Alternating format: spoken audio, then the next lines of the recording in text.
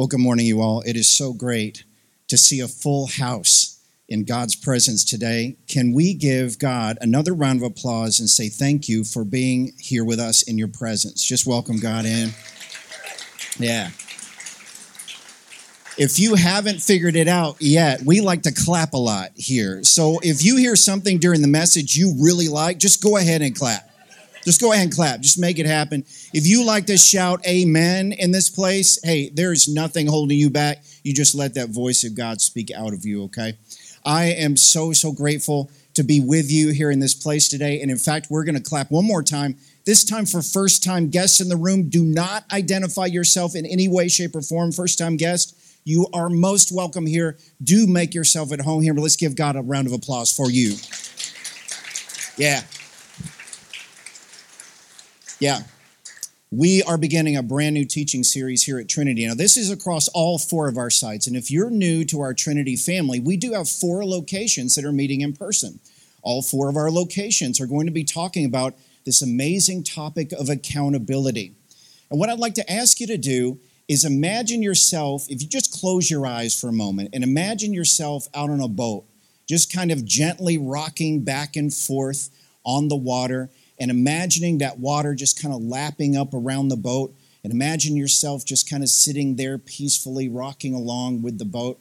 And then imagine that your boat starts to rock a little bit harder, and the waves start to come, and the boat starts to get really tough and rock back and forth and kind of throw you around, and then all of a sudden the boat becomes quiet again, and you become serene and at peace again with the boat settling in. We're going to talk about boats a lot. We're going to talk about water a lot and waves a lot. We're going to talk about anchors in this series. We're going to talk about how a rising tide raises all what, church? All ships. A rising tide raises all ships. And in the church in particular, we're going to talk about how God has a design for making us rise together. He has a structure that he's put together in the church to help us to rise together. And in fact, what I'm going to ask the gentleman to do in the back, I'm not connecting with the screens. Would you advance to the video? There's a video that's going to show a rising tide in Alaska. Now, this is a place where you can go and visit in Alaska, where the tide actually rises 18 feet once a day from -2 average to +16 average, or somewhere in that area once a day. And then a second time during the day, it rises 13 feet. So twice a day, this particular bay in Alaska, the water rises and falls between 13 and 18 feet. And something happens. If you take a boat into this bay and you tie it to the dock, and the dock is loose and the dock rises and falls with the tide, what's going to happen to the boat? Boat's going to rise and fall with the tide as well. But if you were to anchor the boat at a certain length of cord between your boat and your anchor, where the line between your anchor and your boat was too short, and then the water rose 18 feet above where you had it, what would happen to your boat? It would be sunk, wouldn't it? God's design for helping us to grow together is very specific. It's very closely tied to his heart and to his character. And so what we're going to discover today as we look at accountability and the idea of moving into God's presence with it is kind of kicked off with this beautiful psalm. I just want to read this for you. The psalm says this: "You have searched me, Lord, and you know me. You know when I sit and when I rise. You perceive my thoughts from afar. You discern my going out and my lying down. You are familiar with all my ways. Before a word is on my tongue, you, Lord, know it completely." The first idea is this: God knows you. Now that's whether you want to be known by him or not. Amen? God knows you. He knows the inner thoughts of your being. He knows who you are deep down inside.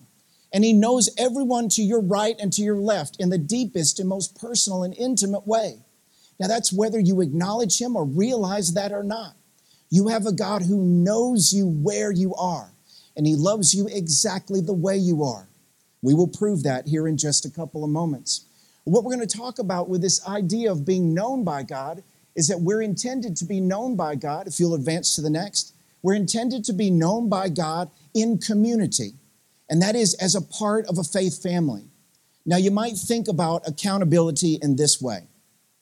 Accountability might take place like a conversation you have with your family members around the dinner table. Maybe you're sitting down to dinner together and you're asking, how was your day? And maybe one of the kids shares something about his or her day that you have the opportunity to guide them in follow-up or next steps. In that moment, it's not like somebody's coming down on that child and correcting that child. It's a conversational way to support that child in growing to the next level in the interaction they'll have the next day. That's what God intends for His church to engage in community, like a family. It's the idea that together we grow and we rise. Accountability is not a scary word. It's something that kind of comes against this idea that I am in charge of myself. I'm in command of my own kingdom. I am my own king where I am over my own place. And yet accountability is really not about someone coming down on you, someone pointing a finger at you. Accountability is about you growing and rising with the tide of community, a community that's based on God's love. Well, the idea is this. We've got Abraham in our history. Abraham goes way back thousands of years.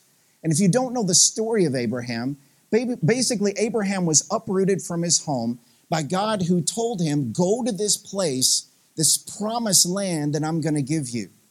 And the only thing Abraham really had to show for that was his faith. He just trusted God, and he uprooted his family and began to go on this journey into what we know in the church as the promised land.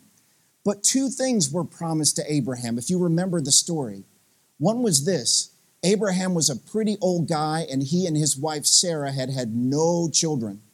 Abraham was promised a child who would inherit his stuff and his place and his blessing before God. Abraham would have a child in his old age, even though he physically shouldn't be able to do that with his wife Sarah. They were pretty old and well beyond childbearing years. God also promised a second thing, and that is that this particular land, this promised land, would be given to Abraham and his people. And even though the enemies of God lived in this place, after some generations would pass, and God would say this, after 4 generations of people passed, your descendants, the people who will come from you and your wife Sarah, will come and inherit this land. And then Abraham has a very specific question for God. Now, it's probably one that you've asked God yourself. Abraham asks, how do I know, God, you will keep your promise? Now, have you ever asked that question of God before? When God says to you, I will never leave you nor forsake you. I will always be by your side. I will walk with you. I will text with you. I will email with you. I will ride with you on the train to downtown Chicago. I will get in your car with you and go to Florida. I will be with you when you go to Walmart, to Target, to wherever you choose to shop. I will be with you when you're exasperated at your kids, when you're at the end of a 16-hour day and you've got nothing left to give. I will be with you. Have you ever caught yourself saying to God, God, how do I know you're going to be with me? How do I know you're going to keep your promise? Well, God did something pretty cool. Back then with Abraham, the way people made contracts was pretty unique. In fact, they didn't get signed pieces of paper and put all the terms down and sign and date it and get it notarized and all that good stuff. What they would do is they would make a covenant promise with each other. And what that basically meant for Abraham was this. He was instructed to take some sacrificial animals. Now, this gets a little gross and weird, so bear with me, okay? He took some sacrificial animals and he was instructed to cut them in half. Now, how weird is that, right? Kind of gross. He took the 2 pieces and he laid them on opposite sides of a path. And the idea was this: when you made a covenant with someone back then, someone would pass through those 2 animal pieces and would say to the other person with whom they had the agreement, you can do this to me if I don't keep up my end of the bargain. That's how serious that agreement was. So God actually had Abraham do that and said to Abraham, Abraham, if I don't give you a child, Abraham, even though you're 99 years old at the time, if I don't bring the 4th and 5th generations of your people back into the promised land again, if you don't see this thing happen before your very eyes, you can do this to me, says God. Now, why would a God say that to someone he loves and cares about? Because he loves and cares about them so much that he intends to fulfill the agreement on his own power. Here's what I mean by that. Here's what I mean. Even with the covenant, even with the animals, even with a strange happenstance in Genesis 15 where there's like fire and smoke passing down the path between the two halves of animals where God solidifies his covenant, he intends to be the one who keeps the promise. Even when Abraham should fail to keep his end of a bargain, God intends to be the only one who keeps the promise. And God intends to set that up for you and I when we encounter one person who's very special. His name begins with J, and the rest of it is Jesus. Can you say that with me? 1, 2, 3. Jesus. Yeah, we lift the name of Jesus high. And so what Abraham is learning is that God is a keeper of covenants. He's a keeper of promises. If you can advance, he is a keeper of promises and commitments made, and he sets up the idea from the very beginning for us of integrity. Now you ask yourself what integrity is. Here's what integrity is. If you promise your child ice cream and you do not deliver on the ice cream, then your integrity is compromised, isn't it? And you get to hear about it for the next 48 hours. Now, I haven't personally done this before. I've just heard of other people doing it. That's where I got the story from. But you got to understand, if you promise your child ice cream, you best deliver, and that comes in the form of integrity, does it not? But when you grow up and you become an adult, the same thing happens. If you sign a contract, if you make a promise, even in this culture where people are having a hard time returning texts, emails, and phone calls, showing up for appointments, even in this culture, your integrity is directly tied to the idea that you will be there when the person reaches out, when the person calls you to account, when the person says, Mommy or Daddy, you will be there. That is integrity. That is the very nature of God. It's the way he operates. And in fact, when we're talking about how God made promises, if you'll advance to the next, if you're talking about how God made promises, here's what he intended to do with those promises. He intended to do this. He intended to satisfy the covenantal requirements that he had with Abraham, basically to say this, Abraham, I'm going to do all the work. I'm going to give you and Sarah a baby. Now, there's some stuff Abraham and Sarah needed to do. Just going to say, put that out there, okay? But God is the one who makes that happen. In the end, God's the one who brings a baby. And then God is the one who's going to take that baby and grow that baby into a nation that's going to be the light unto the world and is going to bring the Messiah to the whole world. See, the Messiah was born to come here for all of us. And it is God's version, God's intention, God's heart, his character and integrity that makes that happen. God relieves us of the covenantal requirements to need to be perfect and to pay for our own sin. He gives us someone named Jesus that takes care of that.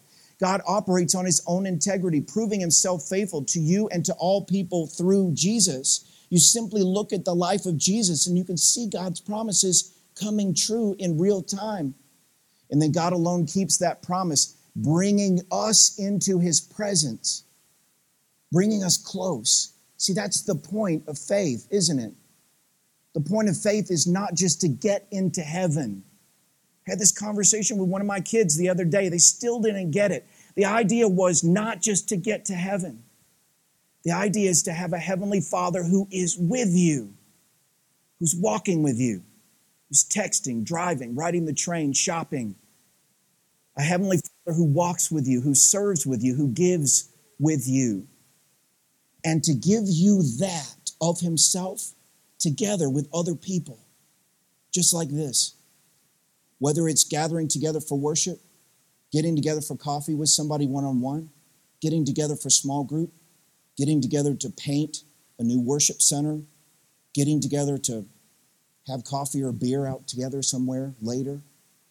enjoying each other's company, growing in the presence of God together, enjoying his integrity and his purpose, his power. This is God's love, his grace in action.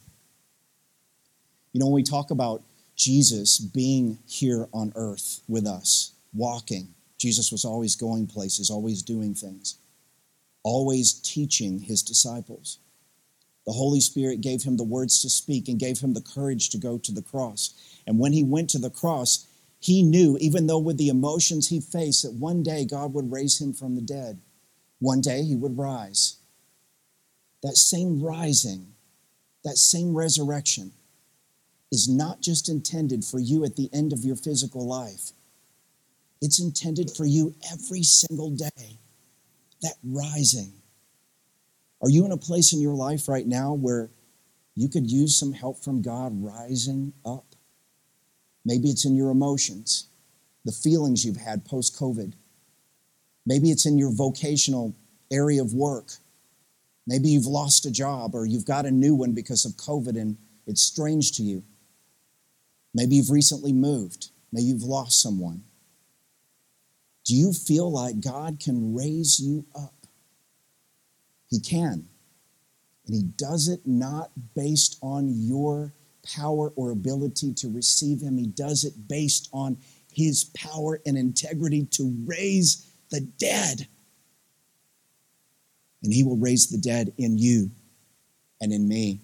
Look at this scripture from Hebrews chapter 6. When God made his promise to Abraham, since there was no one greater for him to swear by, he swore by himself. He looked around and was like, there's nobody as awesome as me. I'm going to swear by me. And God got the job done. He swore by himself, saying, I will surely bless you and give you many descendants, even though Abraham and Sarah had no hope of having children. And so after waiting patiently, Abraham received what was promised. We go on to the next. People swear by someone greater than themselves, and the oath confirms what is said and puts an end to all argument. They had contracts even back then, and we saw what contracts were like back then, right? Serious business. Because God wanted to make the unchanging nature of his purpose very clear to the heirs of what was promised, which includes, by the way, you. He confirmed it with an oath. God did this so that by two unchangeable things in which it is impossible for God to lie, we who have fled to take hold of the hope set before us may be greatly encouraged. Now check this. It says, we have this hope as an anchor for the soul, firm and secure. You see, your soul is intended to have an anchor, something that weighs it down, not so close to the water's edge that when the waters of life rise, you're overtaken, but so that you are properly anchored. Here's what I mean by that. Did you know God is your anchor? When the tide rises around you, when it rises, raising the ships of those you love and care for around you, with you, if you're anchored to God, then as the tide rises, you will be blessed with his accountability, with his integrity, with his presence. Have you ever been on a boat before? Now, when I was growing up as a kid, and I grew up in Southeast Tennessee, some of you guys know that about me, there's a wee tinge of Southern accent. It's just still left after 20-something years in the Midwest. My dad had a boat. It was 17 feet long. He used to let me drive it before it was legal. He used to let me drive it, and part of driving it was taking care of bringing the boat in and taking it up to the dock and making sure the bumpers were out. And when we were out on the water, it was dropping the anchor. And we learned very quickly that a boat that size needed a certain size and type of anchor. If you have an anchor that's too heavy and the tide rises, what happens to your boat if the line is too short? Your boat is overtaken by the water, right? If your anchor is too light, like it's plastic or something, then what happens? You're not secured to the floor, are you? The anchor has to be the right size and shape, and the line has to be the right amount of length so that the boat can rise and fall with the tide. What we're going to be talking about for the next 4 weeks, including today, is the idea is that God is your anchor. No matter where you are in life, God is your anchor. And along with keeping you secure in life, having a place for your soul to rest, God intends for you to rise. There's little resurrections every day that we talk about. And He intends for you to do that along with other people just like the ones in the room with you right now. He intends for you to be with Faith Family, to rise together, anchored to the integrity and the power of God, not to your own, because your own is an anchor too heavy, where you bear the sins that you can't get rid of. And Christ comes along and takes that weight away from you. Or your anchor's been too light, where it's not given you any stability for your soul, anything to hang your hat on spiritually. The anchor of God is just right. And with that anchor comes a rising tide.